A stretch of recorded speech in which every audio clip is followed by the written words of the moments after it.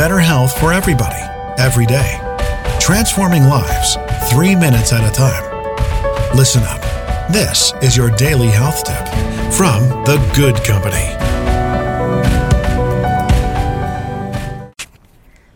Hey, welcome back to today's health tip. This is Melissa from The Good Company, and it's Thursday. It's Tone Up Thursday here at The Good Company.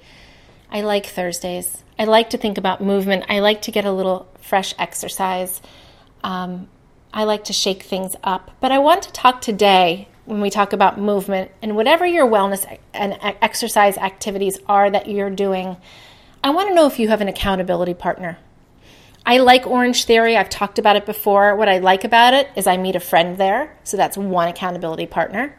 Secondly, I have to sign up for a time, and if I don't show up, I have to pay for it. That's a second accountability partner. It's the same if you schedule an appointment with a personal trainer, a golf lesson, a tennis lesson, something like that, where you're being held accountable. You know it's going to cost you something if you don't show up.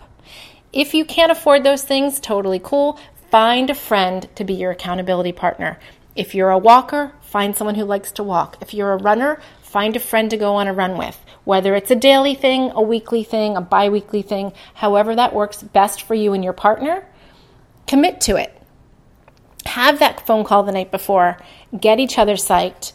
Get ready to do that movement with your accountability partner. And again, if you don't have an accountability partner and you don't know anyone who might want to be yours, you can use someone like a personal trainer or find a class. There's lots of low-cost classes that you can sign up for, again, that you'll have to pay for if you don't show up for. But that is one form of an accountability partner. So getting fit, feeling good in our bodies is our goal, and doing that with an accountability partner really makes the probability of success much, much larger.